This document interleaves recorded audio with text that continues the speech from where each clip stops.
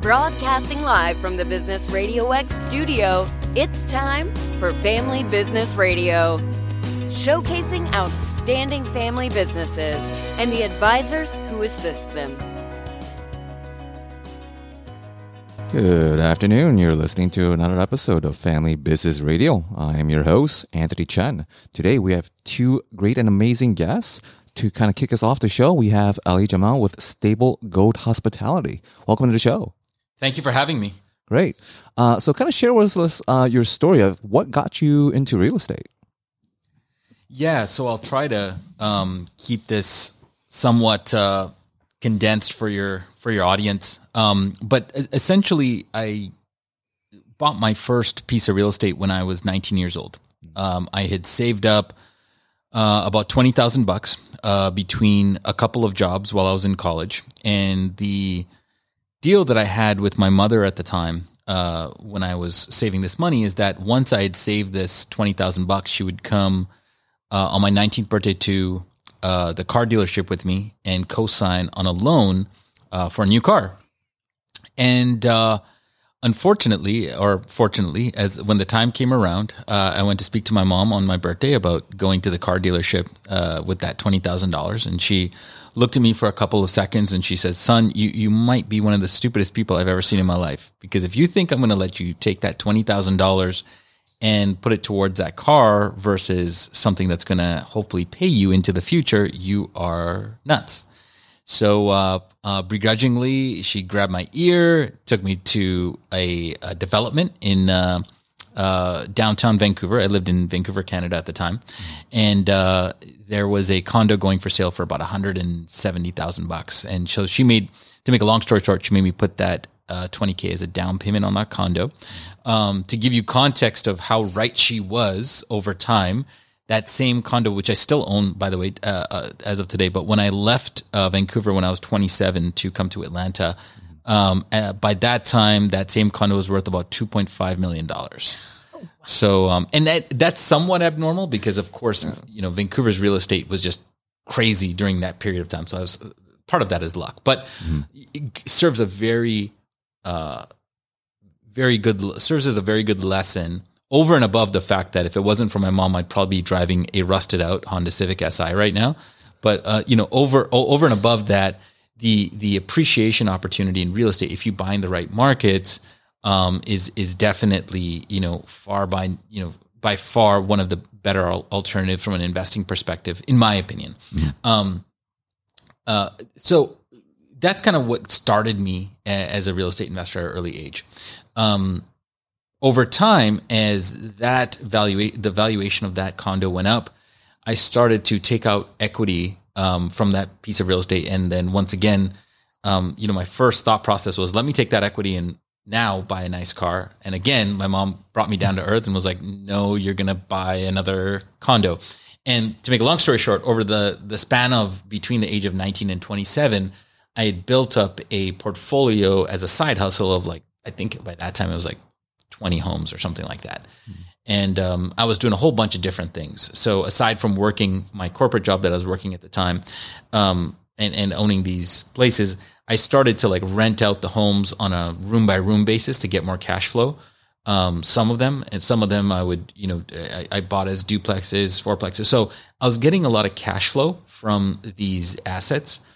My challenge was, though, all the money that I was making from rent from these assets, the money was going straight to mortgages.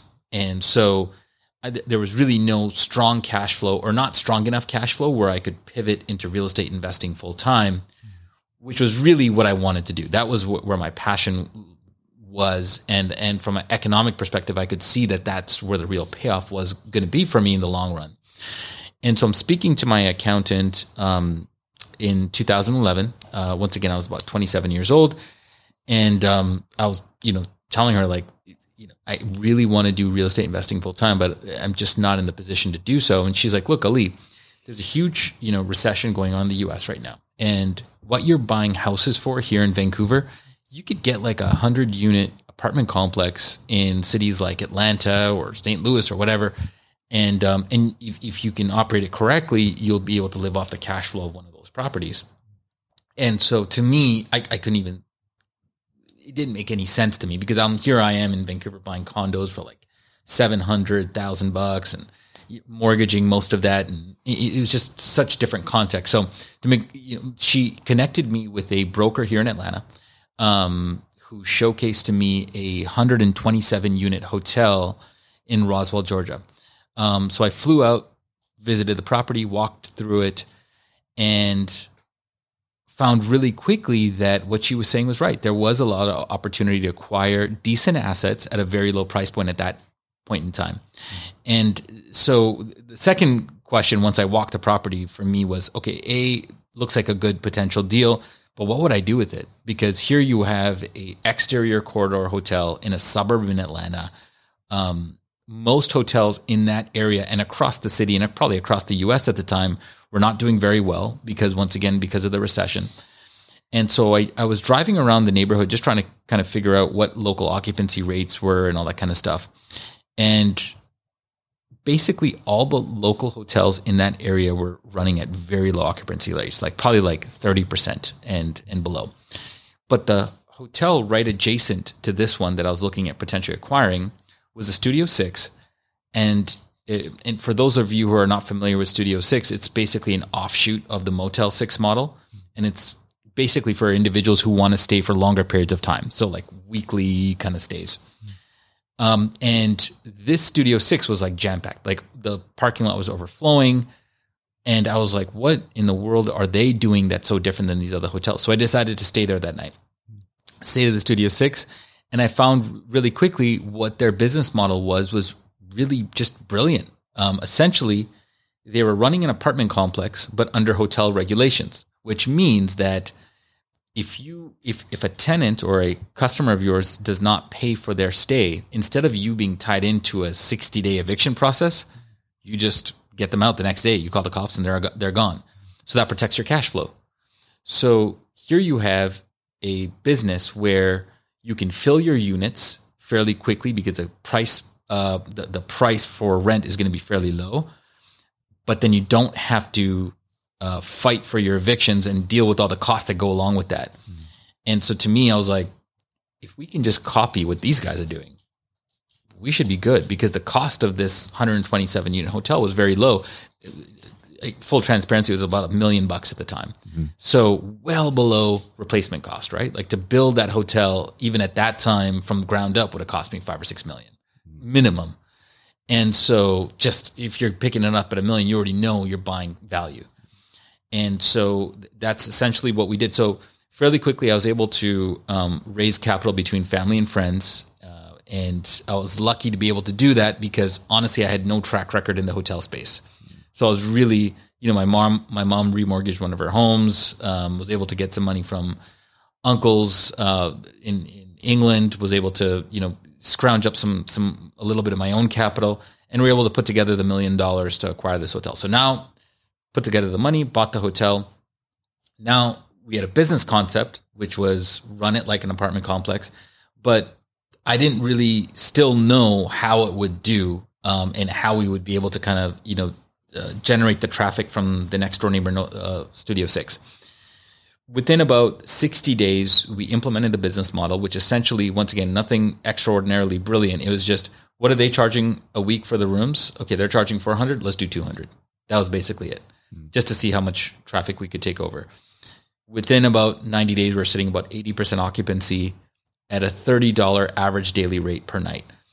So let's just say 127 rooms, so let's say 115, 120 of them rented a night at $30. You can do the math, about, let's say, approximately $3,000 a day. Mm-hmm. You've already created $1 million business very quickly on a property that you picked up for $1 million. You can't really beat those numbers, So my investors were obviously very happy, and part of this was I was able to manage the operating costs by living in the hotel. So, and that was a blessing at the time because it forced me to learn the business from the ground up. And so I lived in the hotel for 3 years, ran pretty much every component of the business, and now my investors were very happy. So as you guys already know, if your investors are happy, the likelihood is they're going to want to, reinvest into the snowball. And that's really what happened. So we started acquiring more hotels, and as time went on, we kind of scaled the business. So as of today, we've grown the business. We have 16 hotel locations across the country, all within the same model, representing approximately 3,000 units, 3,000 doors. And then we've diversified into other real estate divisions. So we have a vacation rental division, which has about 20 homes or so. We have a residential division, which has about 20 homes. We have an event hall division where we serve as like a landlord on event halls, which are about, I think, 7 or 8 of those. And we also have a commercial division, which is growing. So, overall now we've kind of built a portfolio of about $80 million of assets under management over the last 13 years. And it's just been a great journey. It's been fun. Great. Wow. So at the end of the day, did you finally get a car? I finally did get a car. So it took me till I was like 38 to finally buy my dream car. So my dream car has always been a McLaren. Oh. And so I ended up getting a McLaren, just 3 years ago for the first time. Now, to give you context on that as well, the funny part of that is up until I got my McLaren, I was driving a Ford pickup for the longest period of time. So, and it all started with me because I never drove a pickup back in Vancouver, but when I got the first hotel, I needed to go to Home Depot, pick up supplies, and you're doing all this kind of stuff, and it's a little bit more rugged at that point. And so for the longest period of time, I was driving a pickup. Even when I got my corporate office, I still couldn't, because I was so comfortable in the truck then. And then really by that point, it's like your need and want for that. So I kind of had outgrown it. It wasn't really a big value proposition, but I look back and I was like, you know what? This has been on my bucket list for a long time. And I'm not going to, I don't want to be 80 years old enjoying, a sports car. Which is fine if you are, but for me, I wanted to enjoy it while I still had, some semblance of black hair left.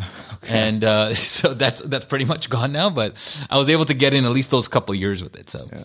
Well, now, how was it like turning the tables on your mom where you're approaching her about, and of course with your family members of this investment opportunity here in Georgia?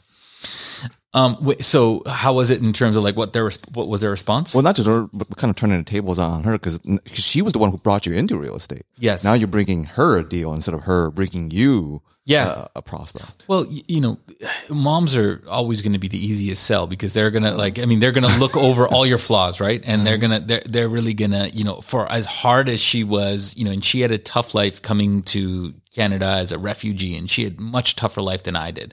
So, but she's always going to be my number one fan, obviously. So, she hesitated for a couple seconds, asked a lot of tough questions, and then she was like, okay, if you want to do it, go, I'm going to support you.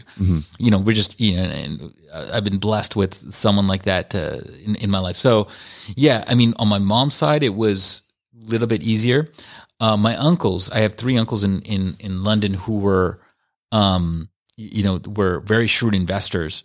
And so they had a lot of tough questions. And so me being 27, not running a business per se before, I had rental properties, but that's very different than running a full on operation.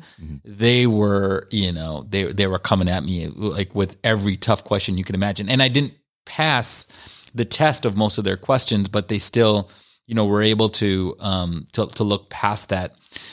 Side note though, one of those uncle's investors at 75. When I took over the hotel for the first 3 months, he stayed on site with me to make sure that his money wasn't going on. He was like, I'm going to make sure that you're doing the right thing. So even though I was sweat equity, I did have a lot of support.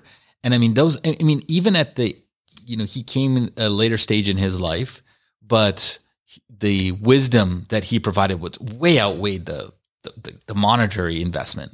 Just having someone, and a lot of times, especially in that kind of scenario, it's not even the wisdom per se. It's just having the moral support. Someone would be like, you know what, this looks like a pretty tough project. You might have, taken a bigger bite than what you can chew. However, let's do it. I got your back. We're going to make this work. Sometimes just having that gets you over some of the hard stuff. You know what I mean? Because the wisdom side of things, I mean, we have enough tools now where you can Google answers to stuff, right? Like if I'm having a hard time with the hotel at whatever, I can learn it fairly quickly with all the tools that we have technology wise. But what we don't have is that personal touch, right? Where someone can be like, hey, you know what? You'll be all right. Today was a tough day. Let's start from scratch tomorrow. And that's what he provided, which was more valuable than anything else. And kind of speaking of wisdom, there's two, I guess, elephant questions that I imagine our listeners definitely want to ask you, because you've experienced approaching family members for investments in business. That's a very touchy subject. And then, of course, the other side is being able to find more or less a mentor or someone to kind of be your cheerleader per se. Kind of share with the audience, like how was your mindset going in with your relatives, or in this case, your uncle, and not just passing the trial of the questions, but kind of convincing them enough, or kind of what the thought process going through all that was like. So the history behind my relationship with the uncles is interesting, because so what happened before leading up to that time is between the ages of going back to 19 and 27, when I was back in Vancouver, every summer I would have to go to London to work in their hotels. So I had already and I was working for free. It's not like it's like a paid internship. It's like, no, you're working here because you're our bloodline, and it is what it is, right? Okay. So it was that sort of thing. And I remember, just to give you context of kind of their philosophy on life and business, I remember the first day I was working with them, I came downstairs, jeans and a t-shirt. Okay. Very West Coast kind of, and I'm thinking, it's not like you have a Hilton or something, like, these are just basic bed and breakfast, and I'm working the desk. I'm here for free. Kind of had a different thought process than they did, for sure. He looked at me for a couple of seconds. He's like, go back upstairs, put on your suit and tie, and that's what you're going to wear every single. And so every day I had to wear a suit and tie the entire day. And that British kind of just strong, strict kind of component of like how to run a business got instilled in me very early. So like even till today, I still wear a suit and tie to my own office. I don't obviously have to answer to anyone to wear that. And people a lot of times ask me like, why do you wear a suit and tie? Like you don't even, and it's so ingrained in me that it's just a part of how I approach my day now, because it gives me that structure and it anchors me. And so going back to your original question, that relationship was already in place. So by the time he had come out there, we had such a history of working together from that aspect of things that, it very nicely aligned. So then for our listeners that were thinking they can just have a secret where they can just immediately approach their family members, and if they don't have that history, receptors might be a little different. Absolutely. I think that's a great point. I think like with anything in life, it's about branding yourself, right? And so even coming back to the family context, you're not going to get anyone to invest in you if they don't believe in the person that you are. So my brand, I guess at that time in my life, was not so much successful execution of business, because I didn't have that track record, but it was integrity for sure, because I knew that, going back to the example, I worked for free every summer, right? Without even asking for payment after the first time. And doing certain things. So I think it's just like family and real life business, there's a lot of similarities. And I think so I created a brand within my family where they knew that they can trust me, and that even on the real estate side that I had already started, there was some level of track record and success, and they probably saw what I was doing, at least from a hard work perspective and some of those things. So I think I built that brand within my family, and they were willing to invest in that. So whether it's outside of family or inside, I think it's going to be very challenging to find investors, and if people don't have trust in where they're giving their capital. And so, yeah, that relationship and track record definitely, has to be there to a certain extent, except with moms, they'll overlook some stuff. So yeah, cool. Well, then kind of going back to your experience, you shared about living in the hotel for like 3 years, but you've also already had some kind of hotel hospitality experience. Kind of share with the audience, like what you've learned that would not have been possible if you had not lived there on site. Because when we're talking about real estate investors, a lot of people have this kind of dream where there's these ads on YouTube and everything else. Oh, you can be a passive investor, just dump money here and then magic happens. But I'm going to assume it doesn't work that way. Yeah, I'd say, look, if you want to be a passive investor, and we call that an LP, right? Like some limited partner. And there's, as you said, there's so many pitches out there to get LPs into deals. You can make money as a LP or a passive investor, but you're not going to make as much as the person managing the asset. So you got to understand that, number one, and hopefully most people it's advertised that way. Sometimes it's not, from what I see. And the other thing is that I think just in general, I would say from my experience, and I don't know if this is an industry standard, but like I would say if people are telling you as an LP or a passive investor that you're going to get a 10% return on your money, realistically it's probably going to be like 5, right? Like it's just the advertising number that people are going to push you on versus like the reality number there's going to be a huge spread there.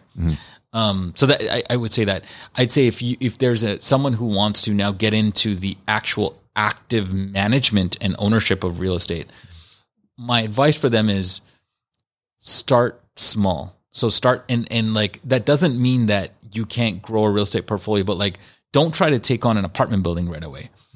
Buy a single family residential home, and if you want to try to push cash flow, see what you can do with that home. Turn it into a vacation rental. Rent it out by the room. There's a whole bunch of third-party programs like companies like Padlist and all this other kind of stuff that will manage your room rentals now. There's so many creative ways in which you can monetize that single-family home in a strong way that you know the sky is really the limit. And if you can get even more creative and start acquiring homes utilizing owner finance models or creative finance models where you're not paying the 9 or 10% the banks are charging you, but you can work out a situation where someone who needs to really get rid of their home will work with you and give you a 3 or 4% interest rate. There's all these interesting strategies you can use on that very small micro level that you can hone your skills on and then start building. So for our listeners that are kind of hearing your origin story, they're thinking, all right, well, I might not have family members I can just lean on or work over summer for free. I'm a little older than 19. You did share the tidbit of, well, just start with one and start small. Well, for those who might have started small and then kind of one step in or half a foot out, because you mentioned it was kind of your side gig, at what point kind of in your career where you knew, all right, I need to like go full all in or just let this kind of continue as a kind of a quote unquote side thing? I think it comes down to, and I hate because I think this word is like overly used, but like I think it really does come down to passion. If that's something you want to do, so it's like I don't think everyone's meant to or built to do real estate investing full time or become an entrepreneur full time. I don't think there's anything wrong at all for someone to be an entrepreneur, to work within an organization and maybe even negotiate equity in that organization or do something of that nature and then keep a side hustle of real estate or work for an organization, forget the entrepreneur aspect of it, just get a good, decent salary and start investing on the side. I mean, going back to my mother, you know, she's a refugee from East Africa, came to Canada, was working clerical jobs, nothing extraordinary. She was making $30,000, $40,000 a year at most. And she built up a portfolio of like 20, 30 homes, right? She was a multimillionaire as a single mom, as a refugee, much more impressive than anything I've not even close to that. So, you know, if you think about that, I don't think you have to by any means get into real estate investing full time. I think you can do what you love, do it on the side as a nice investment vehicle. And you can really merge both. If you want to do it full time and if you have that passion, then I think there's a lot of different pivots that you can utilize. But I would say make sure, like everyone's story is going to be different and everyone's backdrop will be different. So like you said, like a lot of people are not going to have the opportunity for, you know, family investors or even investors at all. Right. And so you need to build that base. You need to start while you're working, go to meetups, sell people on the fact that you don't have the capital, but you are willing to be sweat equity in, you know, even smaller deals. And I think once you can build that smaller base, then you can kind of go from there. It's just going to take you longer than it would someone with those connections. That makes sense. Yeah. So as kind of closing out the questions for our younger audience that has got their ears perked up, what kind of advice would you have given to your younger self if you had started all over? Take more risks if you can. So, and what I mean, so I think if you're 19 and you have a little bit of income coming in and you can acquire more than one piece of real estate, I would absolutely do it, because you have a lot of runway ahead of you where even if you fail, you can get back on your feet and, and succeed again, build up your portfolio again. So I would say plant as many seeds as you can early. Because the time to take risks is really, in my opinion, in your younger age versus doing it at 45, right? And 50, where you're going to have a lot more responsibilities and things of that nature. Obviously, that's somewhat balanced with the fact that at that age, at 19, you're not going to have the same financial resources as you would at 45. So it's, it's a little bit of a tricky puzzle, but if you can figure out how to take more risks that are calculated at an early stage in your life, I think it's going to pay you back significantly more going into the future. Because as you know, being a real estate or being an investor yourself, the earlier you get started and the more, runway you have, the more successful you're going to be from a compounding factor into the future. Mm-hmm. And so just start early and be as aggressive as you can early on. So I would assume that risk is not so much driving around in sports cars at 19, but more so throwing your money at investments. Absolutely, yeah. So from a risk perspective, I mean, absolutely geared more towards the investment side of things. Put your capital into more things early on that's going to pay you into the future. Great. So how can our listeners reach out and find you to learn more? So my personal website is alijamal.com. And from there, you can go to any of our company websites. We have various companies, as I mentioned, in the various sectors that we're involved in real estate. But the best place to start is alijamal.com. And that's a great way to connect. I connect with anyone who messages me through there. So feel free to do so. Great. Thank you. Awesome. All right. Our next guest, we have Lalitha Alladi with Alladi Law. Hi, thanks for having me. I'm really excited to be here. Great. Thank you for coming on. Kind of share with us your story. What got you into law, particularly immigration law? Well, I think that when I first started looking at different options for careers in undergrad, I thought it was going to be in the sciences. It wasn't until I really started getting into organic chemistry that I realized maybe that wasn't my thing. Mm-hmm. And I really enjoyed math. And again, you'd say math, law, where are you seeing the connection here? Well, my dad was a math professor, is still a math professor. And so he told me, if law is something that you're starting to feel interested in, continue to take more math courses, because that's only going to improve your logical thinking. And I know that he had his own reasons for pushing me in math, but at the same time, I don't think he was wrong, because I really enjoyed that form of thinking where there's logic behind the arguments you make, and there's sort of a wrong and a right answer, and I enjoyed that type of a thought process. So I started I joined the Pre-Legal Honor Society, started looking into what it takes to join law school, and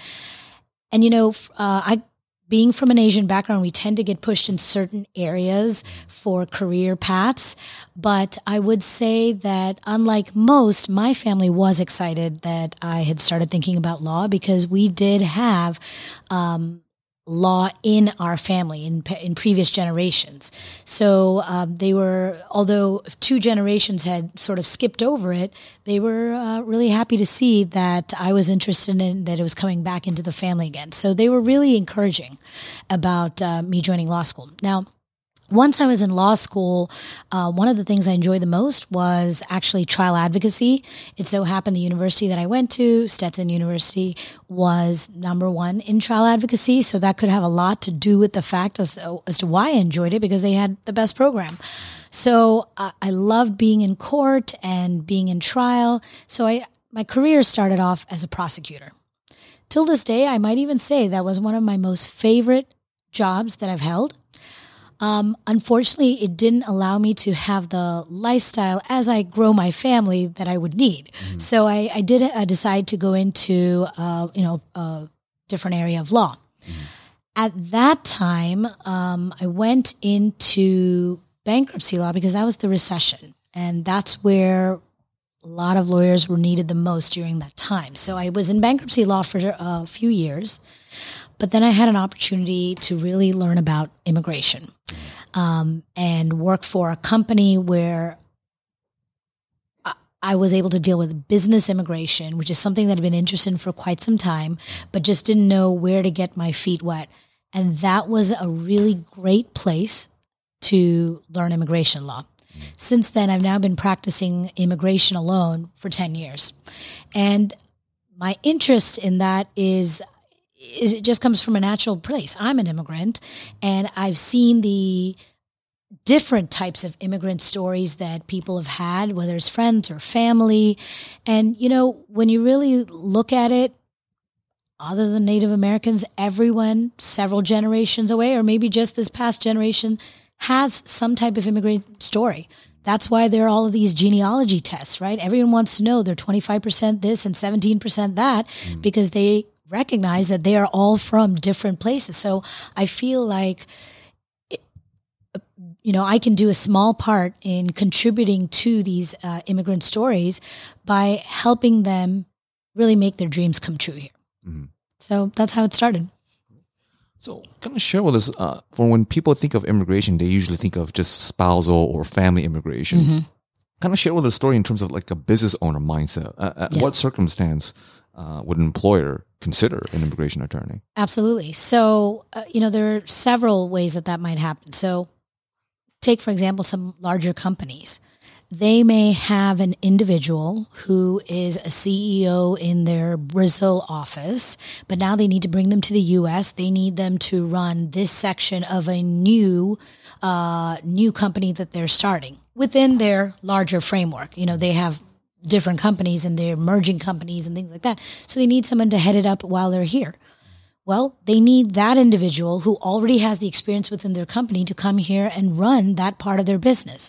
How are they going to do that without that individual having work authorization?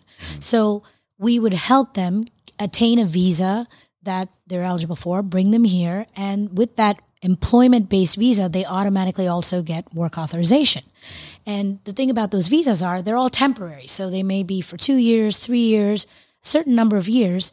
And if that person has been here for such a time that the employer feels, you know what, they are doing so well, we can see them being a permanent employee and we could really use them in this way. You know, they can help us grow our business in this way.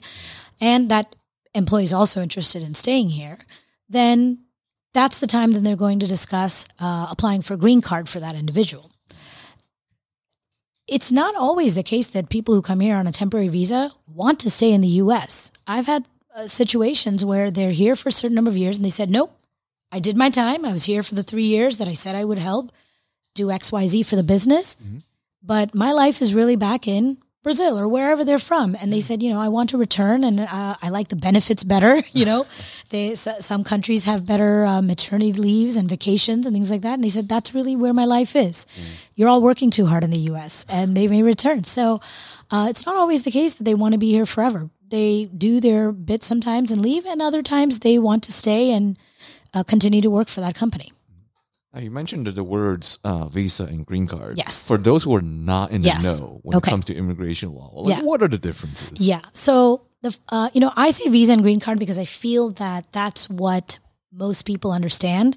But if you really start to get technical about it, they call them an immigrant visa and a non-immigrant visa. That's where I think it starts to get confusing. So this is what I mean. When I say visa, I'm referring to people wanting to be here on a temporary basis. So visas can range from a visitor visa, someone just coming to the U.S., visiting for up to 6 months.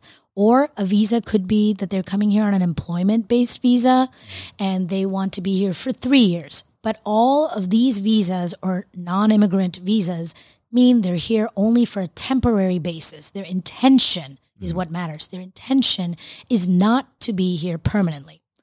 When I refer to a green card, that's permanent residence. They are looking to stay here permanently, make this their permanent home, and settle down here, and they're letting the United States know, I want to settle down here, and they're applying for it on that more permanent basis. The next level is citizenship, right? You're saying, no, I want to be a U.S. citizen with more rights, not just live here, but really be part of the bread and butter of America. And I want to vote here. I have certain rights that I accrue by becoming a U.S. citizen. I can serve on the jury, things like that. So they have more rights. And for some time, there's also talk about, how there are different rights that permanent residents have versus what citizens have. I'll just give you an example. If someone were to get arrested for something, okay? If someone were to get arrested and they were a U.S. citizen versus they were arrested as a permanent resident, different things can happen. As a U.S. citizen, you are not going to get kicked out of the country. You'll serve your jail time, your prison time, your probation, whatever you're supposed to serve. But as a permanent resident, if you were to be arrested for something or you were convicted for something, now deportation proceedings can start to get you kicked out of the country, to get you deported. So you have a different level of rights depending on which type of status you have in the U.S. Oh, did not know that. Then speaking of, and then kind of circling back on the green card situation. Yeah. With those who are kind of already have a green card here and they're thinking of bringing other family members over here, what is that process like? Is it just any family member, or how tied in do they have, or close do they have to be? Yeah, really, to sponsor any family member, it is a very close-knit circle that you can sponsor. Green card holders can sponsor their spouse. They can sponsor their child, a minor child. There's very little that a green card holder can sponsor. Once you become a U.S. citizen, now you can sponsor your fiance, your spouse, or your minor children. You can sponsor a brother or sister. Don't get me wrong. That's going to take about 15, 20 years. It's a very long wait time. That's a whole nother discussion as to how that works. There are wait times depending on the type of family member that you are. So I could sponsor a minor child. That will be much faster. Okay. Or I might sponsor a child who's over the age of 18 but is unmarried. So there are different classifications even for a child. Or there's married child, right? So I might have a 25-year-old child of mine, okay, but they're married, but I want to sponsor them. I want them to come to the United States, and so I might do that. So depending on your there are different categories even in that. And so, again, not to get too into the weeds here, there are different categories of family-based green cards, and there's different categories of employment-based green cards. And there's a whole chart we have to follow and look at every month to see if your case is called in line. The way I like to compare it is this. I might apply, there's two parts to every green card case. You file part one right now, and that'll, once it gets approved, you have to see when you're allowed to apply for part two. Okay. And that part two may be at the same time. You can file it at the same time as part one, or it may not be for another 18 years, depending on where you fall in this chart, in these categories, what country you were born in. There are a lot of factors that play into it. And every month, the government puts out more information about which cases can file part two. And so you're sort of waiting in this line. I like to compare it to you being at the bakery and taking a ticket, and then you're waiting to get called. And it's not until your name has been called that you can go pick up your fancy cake. But the timeline is going from a year to 18 years. That is right, because it depends on it depends on the category that you're in. Employment-based cases are faster for many, but again, the countries of China and India have long wait times. It's related to population. It's related to various factors. There's always people lobbying about how this system could work better. But until there's actually a change, a lot of Chinese and Indians end up having to wait 6 to 10 years for certain employment-based green cards. Wow. Now, even on an employment base, does it matter what kind of profession as well? Because it sounds like it gets really technical. Yeah, it is very technical. It is not so the profession is going to matter. The type of things we look at. We need to know who your employer is. Mm-hmm. We need to know the type of profession, the job title that you have. Yeah. Okay. A lot of things can change this. The salary level, your education level. These are all some factors that we would look at first glance, like at a very initial intake. Mm-hmm. This is the very basic information that you would need, because you can imagine there might be, especially like I said, these Chinese and Indians who are waiting for so long. What if they want to change jobs? Oh. I mean, you know how it is. Sometimes you don't like an employer for whatever reason. Maybe you're not being treated fairly. Whatever's happening. Mm-hmm. You're not getting promoted. You've really put your, blood, sweat, and tears into this, and nothing is changing. Things may be happening, but you may be stuck in this job because you're waiting on this green card. Mm. So the plight, if you must, for some of these individuals is very real. They have to stick it out sometimes. Depending on where they are in their case, they may be able to transfer their case to another employer. It all depends on where they are in their case. And a lot of technicalities. Now, kind of share with the audience. So you brought up an event that they're kind of trapped with an employer that they want to leave, and they're already in queue. Mm-hmm. Let's say, for example, you mentioned they might have been a couple of years in already. Right. If they decide to leave, would that reset the clock completely? So that's a really tricky question, and I think it would be too detail oriented to get into it. Is it going to be like a Rube Goldberg machine or that chart with a bunch of pictures and like threads and pins? It's really a situation by situation issue, because you're looking at, where you are in your case proceeding, what's already been filed, how long you've been waiting since you filed it.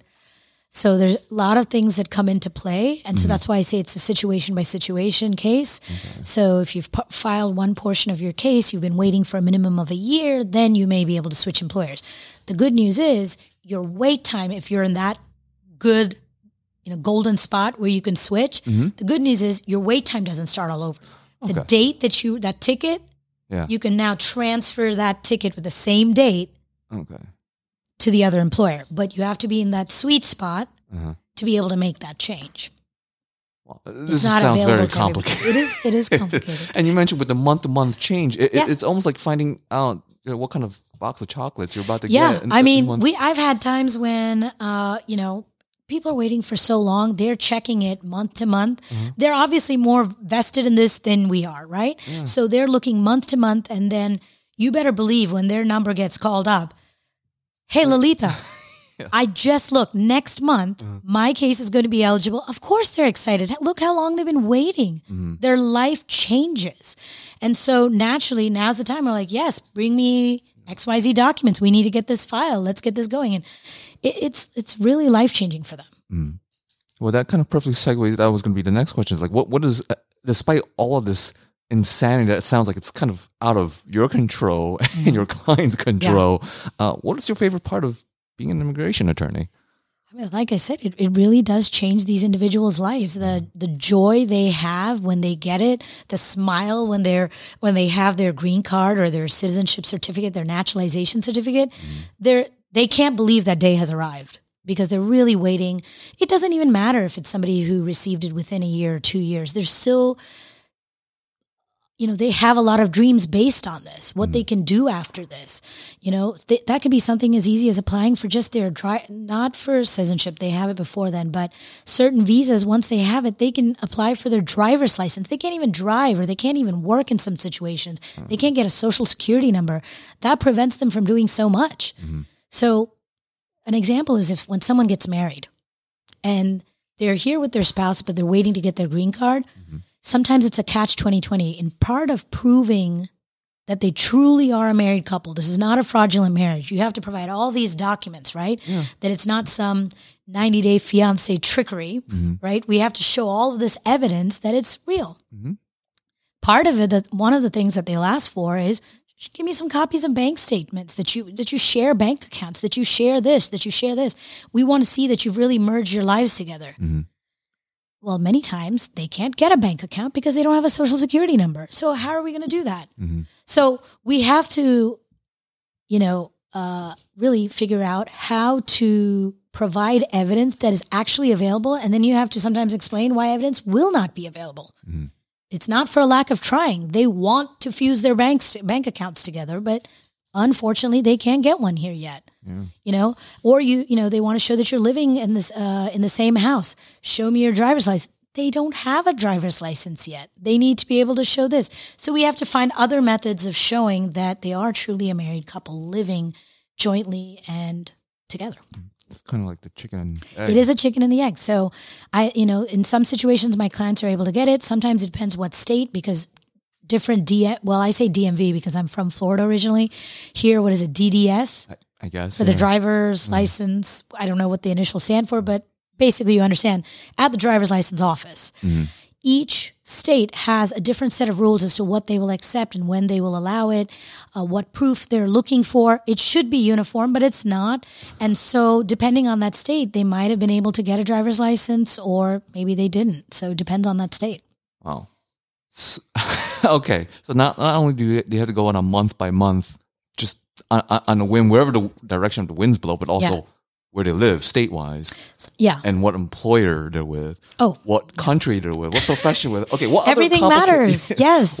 Is there anything that doesn't matter? That's quite a question. No, that's why when we do an intake, when I get on the phone with somebody, first I just get a general idea. In my intake, I'm just asking a few basic questions. Okay. But that's why we have to have a full-blown consultation.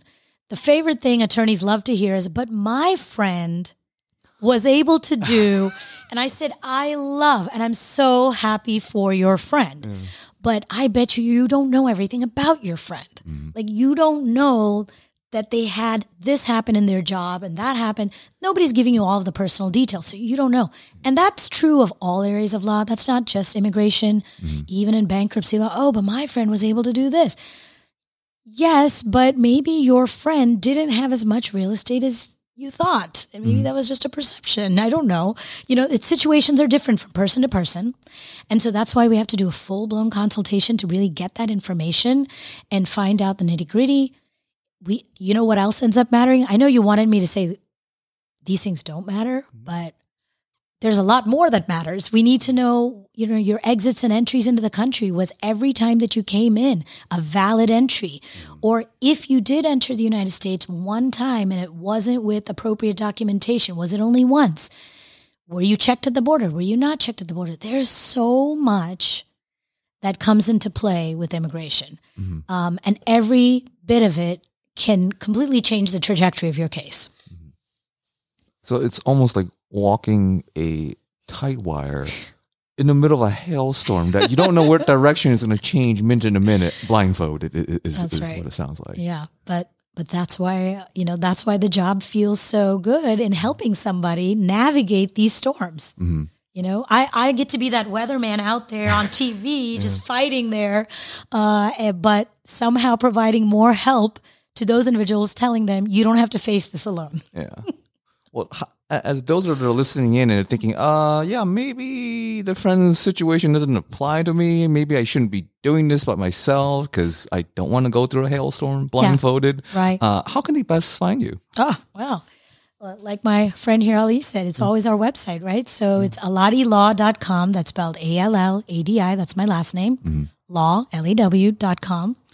That's the best way to reach me. There's a little contact form on there. If someone wants to, shoot me a message or something. We have text capability from the phone number that's online. Great. So any one of those ways where you can reach me. Great. Thank you. Yeah, thank you. All right.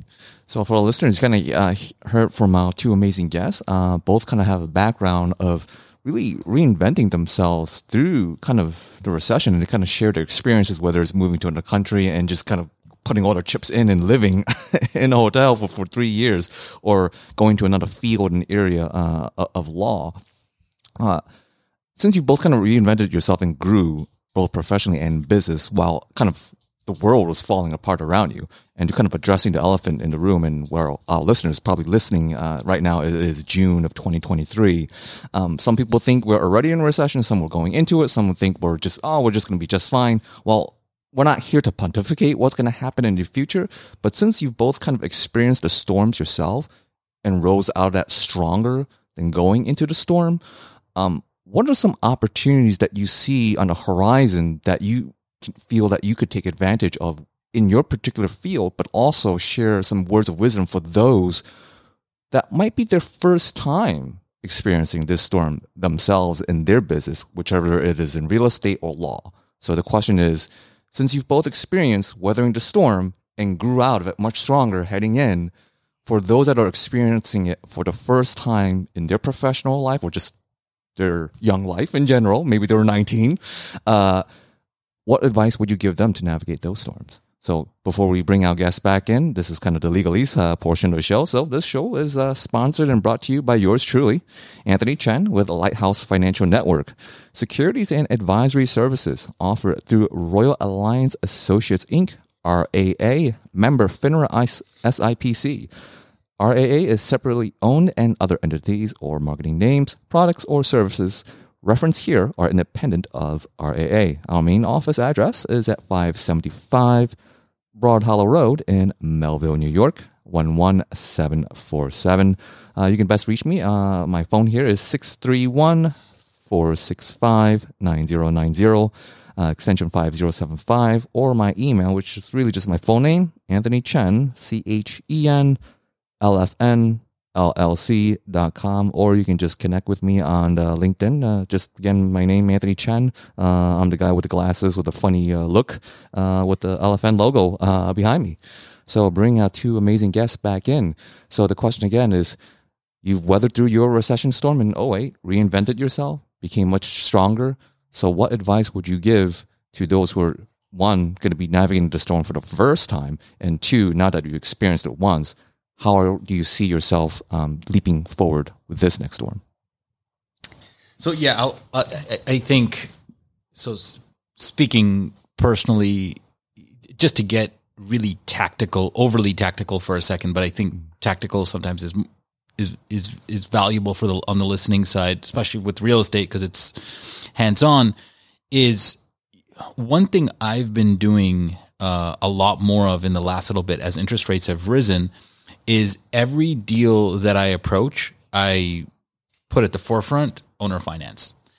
So we know that interest rates are high right now, and they're probably going to get higher. Taking on a 9% mortgage at 25 years is probably not the smartest move if you can avoid that.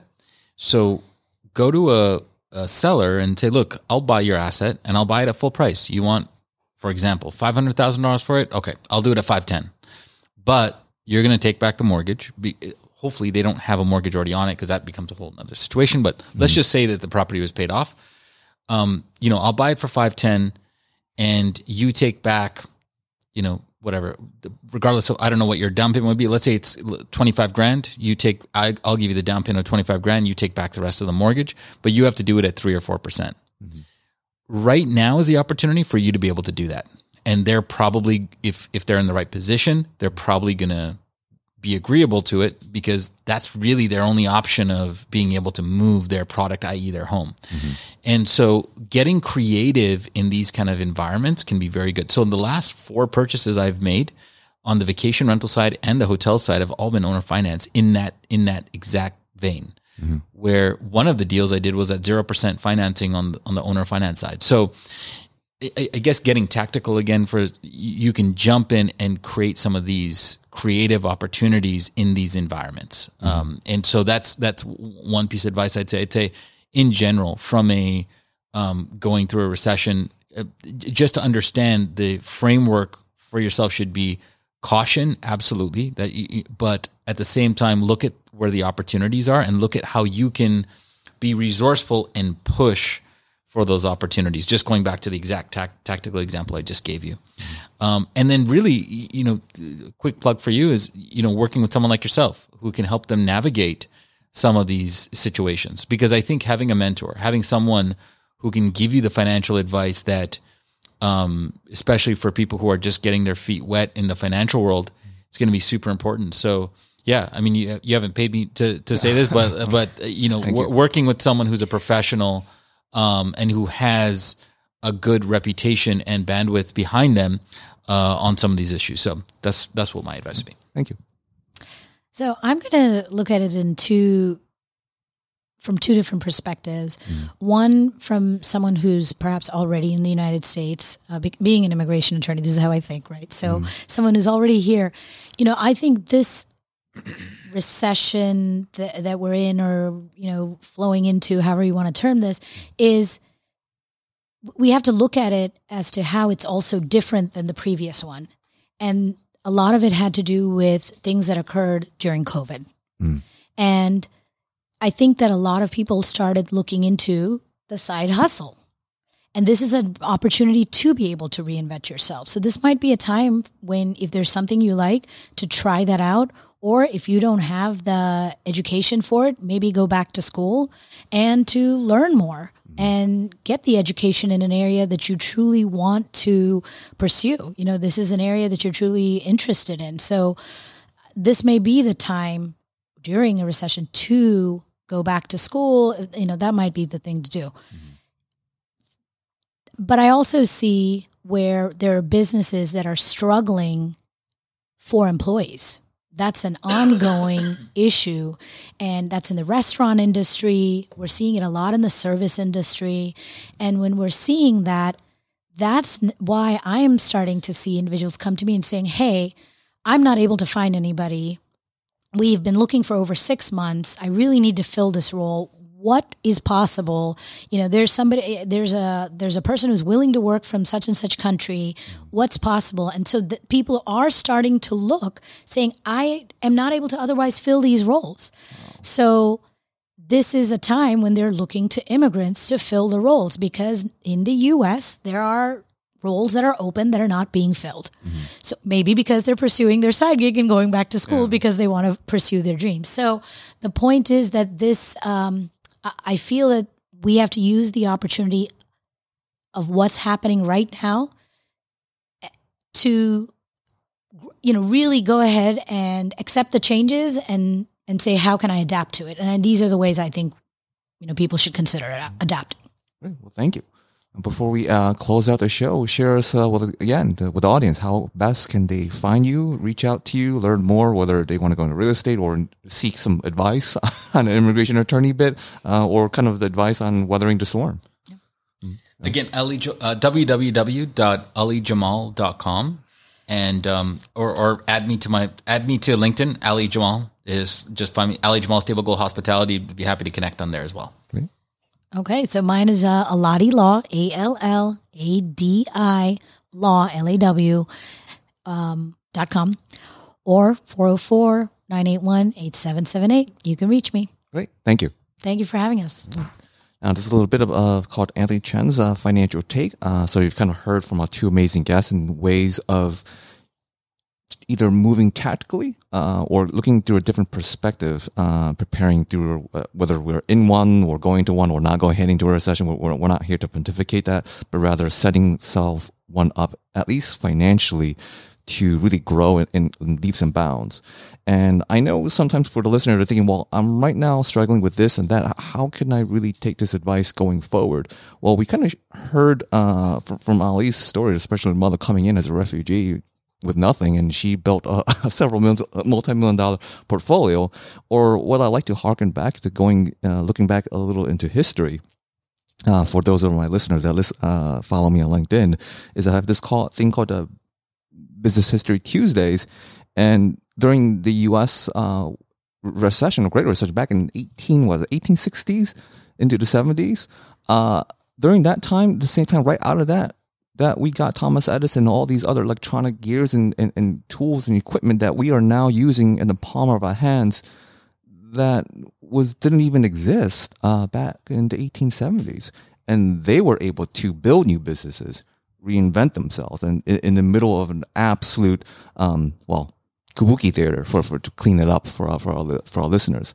So for those who were kind of on the fence thinking, what is it going to be like for either my business, my professional career, what opportunities, rather than thinking of trying to control the storm that we know that we just can't really control, lean into the direction of the winds and say, well, let's look for opportunities rather than really just looking at threats. So whether it is in the financial world, investments, or just really one's professional growth, look for opportunities rather than worrying about things we can't control. And that's a little bit of Anthony's Financial Take. Thank you for listening to Family Business Radio.